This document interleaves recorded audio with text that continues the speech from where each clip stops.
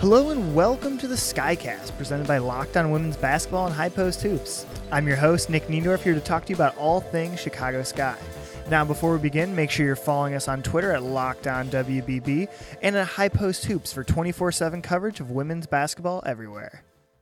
And for today's episode 2 of the Skycast, we're going to focus on the Sky's game away against the Minnesota Lynx, their first game of the season, and some of the things that went wrong in that game and a couple of silver linings on offense and defense. So a quick rundown of that game. The Sky lost 89-71 to the Lynx in a game that really, once you got past the first half of the third quarter, wasn't particularly close. So notable stat lines include Courtney Vandersloot with 6 points, 4 rebounds, 8 assists, and 3 steals with 4 turnovers. Both Gabby Williams and Kalia Copper dished in 11 points, and Allie Quigley and Gentile Lavender had 10 points. So yeah, it was a rough night for the Sky. They didn't shoot the ball particularly well. They turned it over a ton, played some of the worst defense that they've played in the past few years on a single game basis. But, you know, there are some silver linings to go through. But I think before we get to some of the silver linings, we need to talk about the bad stuff first. So on the offensive side of the ball, the Sky played really fast. They played the way that James Wade has talked about them playing all off season. In the preseason, we really didn't see them kind of get into the tempo that they wanted to. The first game we saw it a bit, but they struggled to maintain that. This game, it really felt like they were able to go back and push that tempo pretty consistently throughout the game. Obviously, there were moments where they had to slow it down in the half court, which is just something you're always going to have to do. But they really did look to push the ball at any opportunity they had. But one of the issues that goes along with being a team that's going to always look to push the ball, especially early in the season, is turnovers. They had 16 total turnovers by the end of the game. Most of those turnovers came in the first half. Really just a lot of simple plays, just getting the ball in motion around the perimeter, not even really leading to much action. They were turning it over in those instances. There were also a couple bad entry passes as well. Again, things that are simple, things that should not consistently lead to turnovers. And a lot of it just felt like a lack of focus from the Sky. Again, these are veteran players making some of these turnovers. Vandersloot had a couple plays where it's really just, you could tell she's trying to get the ball out of her hands to get into motion, but she's getting the ball out of her hands before she's really focusing on making that pass, and that leads to a turnover. Same with Stephanie Dolson on a couple handoffs. Just things like that where the Lynx didn't even have to work to get those turnovers. And obviously a silver lining to all that is you can easily just chalk it up to rust. You can chalk it up to being early in the regular season. Players aren't on the same page yet. There were 1 or 2 turnovers. We could clearly tell it was just a chemistry issue that one player thought that a player was going to cut one way and they went the other way. Things like that are completely correctable. And if you're James Wade, that's just something you have to hammer in practice and really drive home that those kind of mistakes are not acceptable, because you shouldn't be, losing ball games, or at least letting the flow of the game get away from you because of simple turnovers like that. Things that just should not happen at a professional level, and things that obviously should not continue to happen as the season goes on and this team gets a more cohesive feel to it. And so the turnovers from the Lynx game aren't something that I'm too worried about. I'm obviously still concerned about the turnovers from last season and to see if they can, consistently buck that trend and take care of the ball well the whole season. But really, I thought it was almost a good sign that almost all those turnovers were kind of just either chemistry things or just lazy passes being made. Now, obviously, if those continue throughout the season, that's an issue. But if that type of thing is continuing throughout the season, there's probably bigger issues with the Sky as a whole, and that's going to be more of a culture thing than just simply a turnover issue. So I think moving forward, I don't expect the Sky to be making that many simple mistakes on a game-to-game basis. Outside of that, I felt that they took care of the ball pretty well, especially that second half. They really held onto the ball well, and I think that's a positive to take away from the turnover situation from that game. As far as shooting goes, obviously an off night for the Sky. 28 for 70 from the field, 3 of 13 from deep. It was an off night. I mean, they had plenty of open looks that they just kind of whiffed on. It's something that I expect them to bounce back pretty quickly from. I really did like that this team, they had open looks. They made open looks for themselves. They did it in a variety of ways. They just missed on them. And if that's something that continues going forward, that might be something that requires a personnel change or a big tweak to the system from James Wade, but that's something that remains to be seen. From an individual game basis, I wouldn't be too worried about that.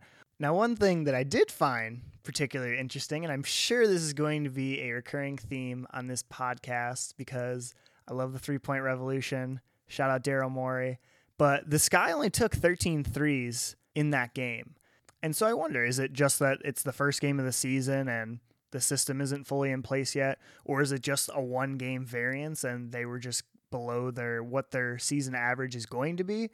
Or, is this going to be a team that's inconsistent in the number of their attempts? Does it kind of take them all season to figure out what's right for them, what's right for individual players? And so I think that's a narrative that's worth exploring a little bit as the season goes on. So just something to keep an eye on. One thing that does kind of dispel any worries that Sky fans who were really excited for this offense might have had was looking at that shot chart and looking back at those individual plays. I counted up about 7 long twos that could easily have been threes.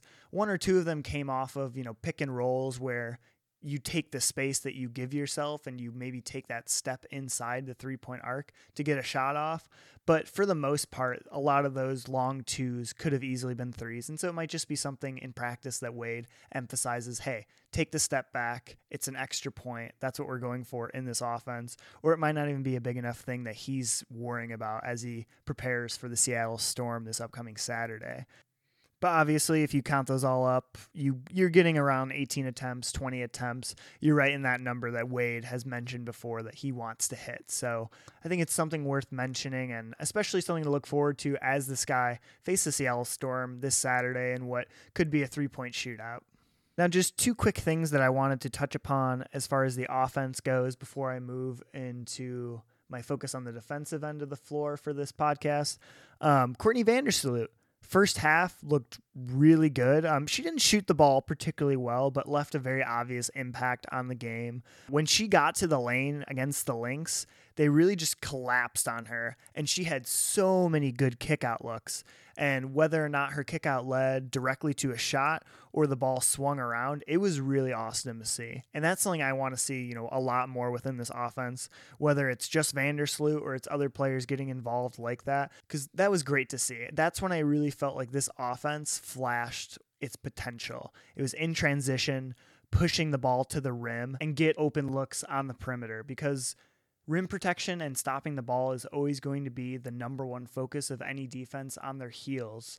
And so when you get in transition and you have Courtney Vandersloot or Diamond DeShields, players like that who are threats to score and are dynamic with the ball in their hand, they can really make great plays in transition when you push it to the rim rather than just passing it up and passing it around and then letting the defense subsequently get set up on you. When the Sky did get into the half court, you could definitely see they kind of struggled a bit. That's when they had some of those turnover troubles in the first half. But in transition, they really look comfortable. They look like they're ready to run. Stephanie Dolson, it's great to watch her just get these rebounds and just kick it out down the court. That kind of stuff is exactly what I imagined for this team and where I think they're going to find the most success. Another area where I thought Sloot was really interesting to watch in was the pick and roll, which, obviously is not a surprise. She's done well in the pick and roll before. But I did think that her and Dolson and her and Lavender had some good moments between them. I do think there's a lot of potential there. I think Dolson's ability to pass really kind of makes that pick and roll dangerous, especially in the short roll where you could see Dolson, find that extra shooter that's uncovered when the defense comes to help. And then Lavender, oh my gosh, when she's rolling into space, you just feel like there's nothing that's going to stop her. And, the Lynx did kind of trouble her a bit when they sent doubles and triples to her in the lane and really clogged it against her. But I think when she, kind of gets her teammates figured out and kind of gets a little more of a feel for kicking out within the Sky's offense, I think she's going to be a really big part of this team. She just looks so comfortable out there already with the team, and she's barely been around. So I think as the weeks progress, we're just going to see her get better and better the more comfortable she gets within Wade's system and the more comfortable she gets in those pick and roll scenarios with DeShields and with Vandersloot and with Quigley and other ball handlers on the team. And speaking of Diamond, that was another one of the things that is, obviously worrisome, but a silver lining in terms of the team's performance. Diamond only played in 11 minutes of this game. Early in the game, she sustained a head injury and then did come back in later, but didn't quite look the same and didn't play a ton. And so I think her ability to get to the rim, her ability to generate instant offense was definitely sorely missed within this offense. But you could also see where it would fit so perfectly with the way the Sky are playing. Shields sprinting down the floor with the ball, attacking the rim is exactly what this offense seems to be predicated on, at least in transition, and I think that's going to be perfect for them. And I think also she'll help relieve some of that cottonmouth that they got in the half court and hopefully make them a little more of a dangerous team in the half court when the defense is set. They don't have to be elite in there if they can really focus on getting in transition and being a really good transition team, but I do think Diamond will make them more dangerous in those settings, which is obviously not a genius take. Diamond is clearly one of the 3 most important players on this team. Definitely has an argument for top 2 or even top 1. So saying that her healthy and playing is going to be good for this team.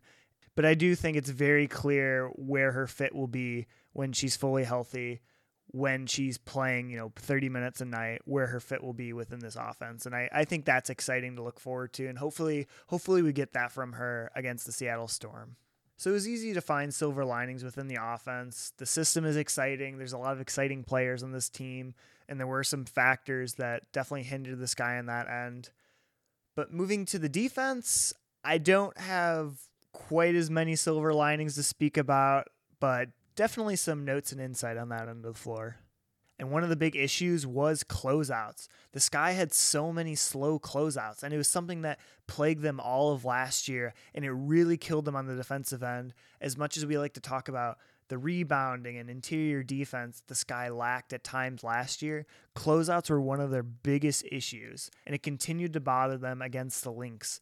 They just didn't either know who was supposed to be closing out on a shooter after a rotation, or players were just simply standing and looking and kind of just accepting that the player was open, they were going to shoot it, and they had accepted their fate. And the Lynx actually, missed on quite a few open looks that the Sky gave them. Not every team is going to miss on those looks, and the Sky still got blown out despite the Lynx poor shooting on those open shots. So that is absolutely something that has to be fixed. And I know that is something that Wade has talked about addressing and trying to fix. And, the players have talked about this too. It's simply a matter of buying in. It's simply a matter of being locked in, all 40 minutes of the game. And it's tough to do. It's tough to want to close out after you've made 2 or 3 rotations on defense. It's tough to sprint out to a shooter who's 10, 15 feet away, who you're not going to block, and you might not even get a good shot contest on, but you will alter their shot, even if it's only slightly. You will at least get in their head. You'll let them know in the future that you're going to be closing out. You're going to be coming out on them. And it's just something you have to do, and you have to do it consistently for it to work. And it's something the Sky just didn't do. Another area on defense where the Sky struggle were on seals and lobs. Sylvia Fowles and Nafisa Collier in particular destroyed the Sky on these looks. Basically, they would just get in behind the Sky defense, and the Lynx guards were able to toss the ball up to them, and the Sky just couldn't do anything. Even when they sent 2 or 3 people to help, they just could not alter the shot. They just struggled to affect the Lynx at all on that front. And when the Sky were able to use their length, they were able to get into the shooter's grill. Oftentimes when the Lynx would miss, another Lynx player was there to get the offensive board and put it right back up because the Sky had the double or triple on the ball. And so that's the problem. When you get beat on a lob, it forces the entire defense to just completely collapse. And, the Lynx didn't really kick it out or anything like that, but they'd go at the rim, and even if they missed, there was always another Lynx player there to get the ball. And again, it's one of those things that, I understand Nafisa Collier looks like she's going to be an amazing rookie, and Sylvia Fowles is a legend in the WNBA. But a lot of these plays are just players falling asleep on defense and getting beat on a back cut, or just players just not understanding where they need to be in relation to their defensive assignment. It's one thing if you get out-talented or if you just get outshot. those things are going to happen. There's so much talent in this league that there are just going to be nights where a team just outshoots you or outplays you, and there's just nothing you can do. But when you are getting outworked, that's where the problem is. Because if you're getting outworked consistently, you're just not going to win games. You have to be willing to grind out defensive possessions consistently to put yourself in a position to win those games. Because as of yet, the Sky are not good enough offensively where they can afford these lapses on defense. And it could be something that, again, it's a season of change. It's Wade's first year. This is a big transition with a new system, obviously on offense, but also on defense too. And so this could just be a thing that takes a little while to establish a culture on grinding it out on defense. And it could take some time. But for the sake of this season, it needs to take hold sooner rather than later if the Sky do want to make that postseason push that they're talking about. And so my last takeaway on defense that I want to talk about today is pick and roll coverage. And if you follow me on Twitter, you know this is something that I took a little bit of a look at in terms of the Sky's preseason games. And the base coverage package that the Sky seem to be running for this season is drop coverage. And for those who don't know, drop coverage is when you have the player defending the screener drop further back, usually around the free throw line, while the on-ball defender chases the ball handler around the screen. And typically the on-ball defender fights hard over the screen, but that's not always the case. And so this is great for denying good shooters on the perimeter. And it's also nice because you have your big a few steps back, and typically it's your 5 who's obviously going to be a little more slow-footed. Sometimes it's good to have them a little further back because they can have a jump on getting guards into their body and then also hitting on the roll man. Now, the big drawback to drop coverage is that the drop defender who's guarding the screener who has taken a few steps back now has to guard 2-on-1 for a brief period of time until the on-ball defender gets back.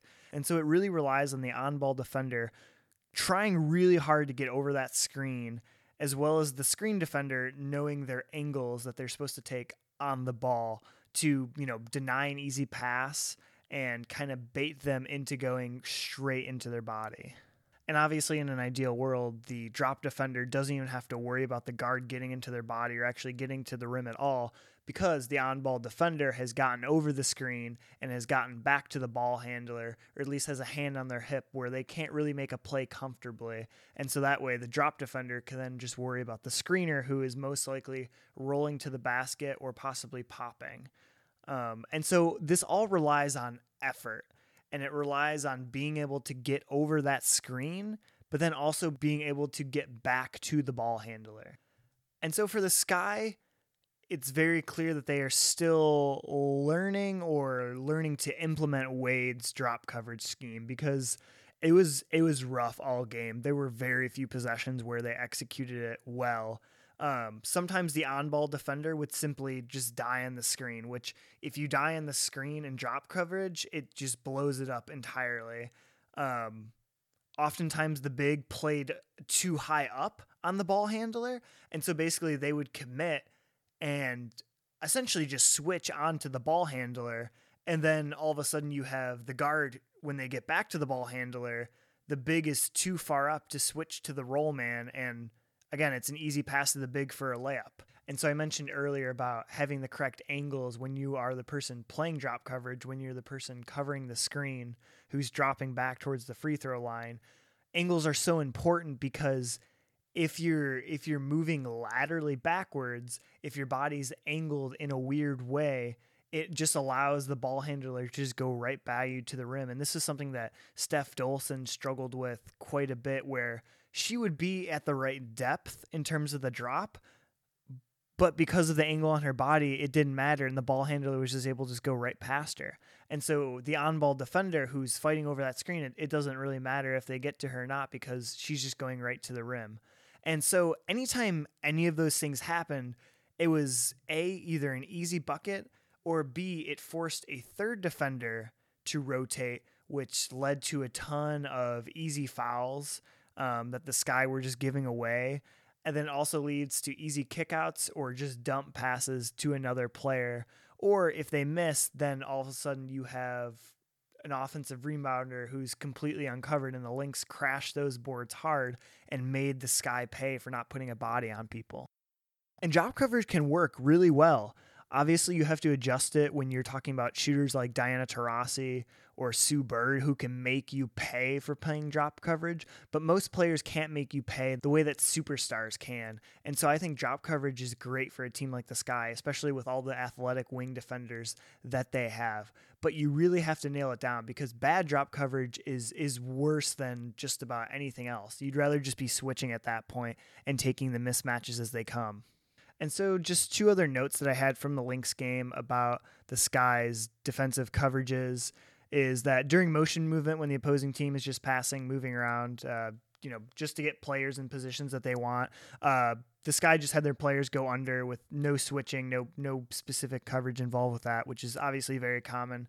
But then one thing I did notice was the Lynx ran a couple of, ball screens where a wing would screen a guard or a wing would screen a wing. And on those plays, it seemed like the Sky pretty frequently switched the wings, just switched them straight up, which I thought was really interesting. I'm curious to see if that's something that Wade keeps doing going forward. I think, again, like I mentioned, the Sky have really athletic defensive wings. And so I think that's something they could attempt to keep doing. And I think that's an interesting wrinkle that they could add to their defense and could make them a little more dangerous going forward.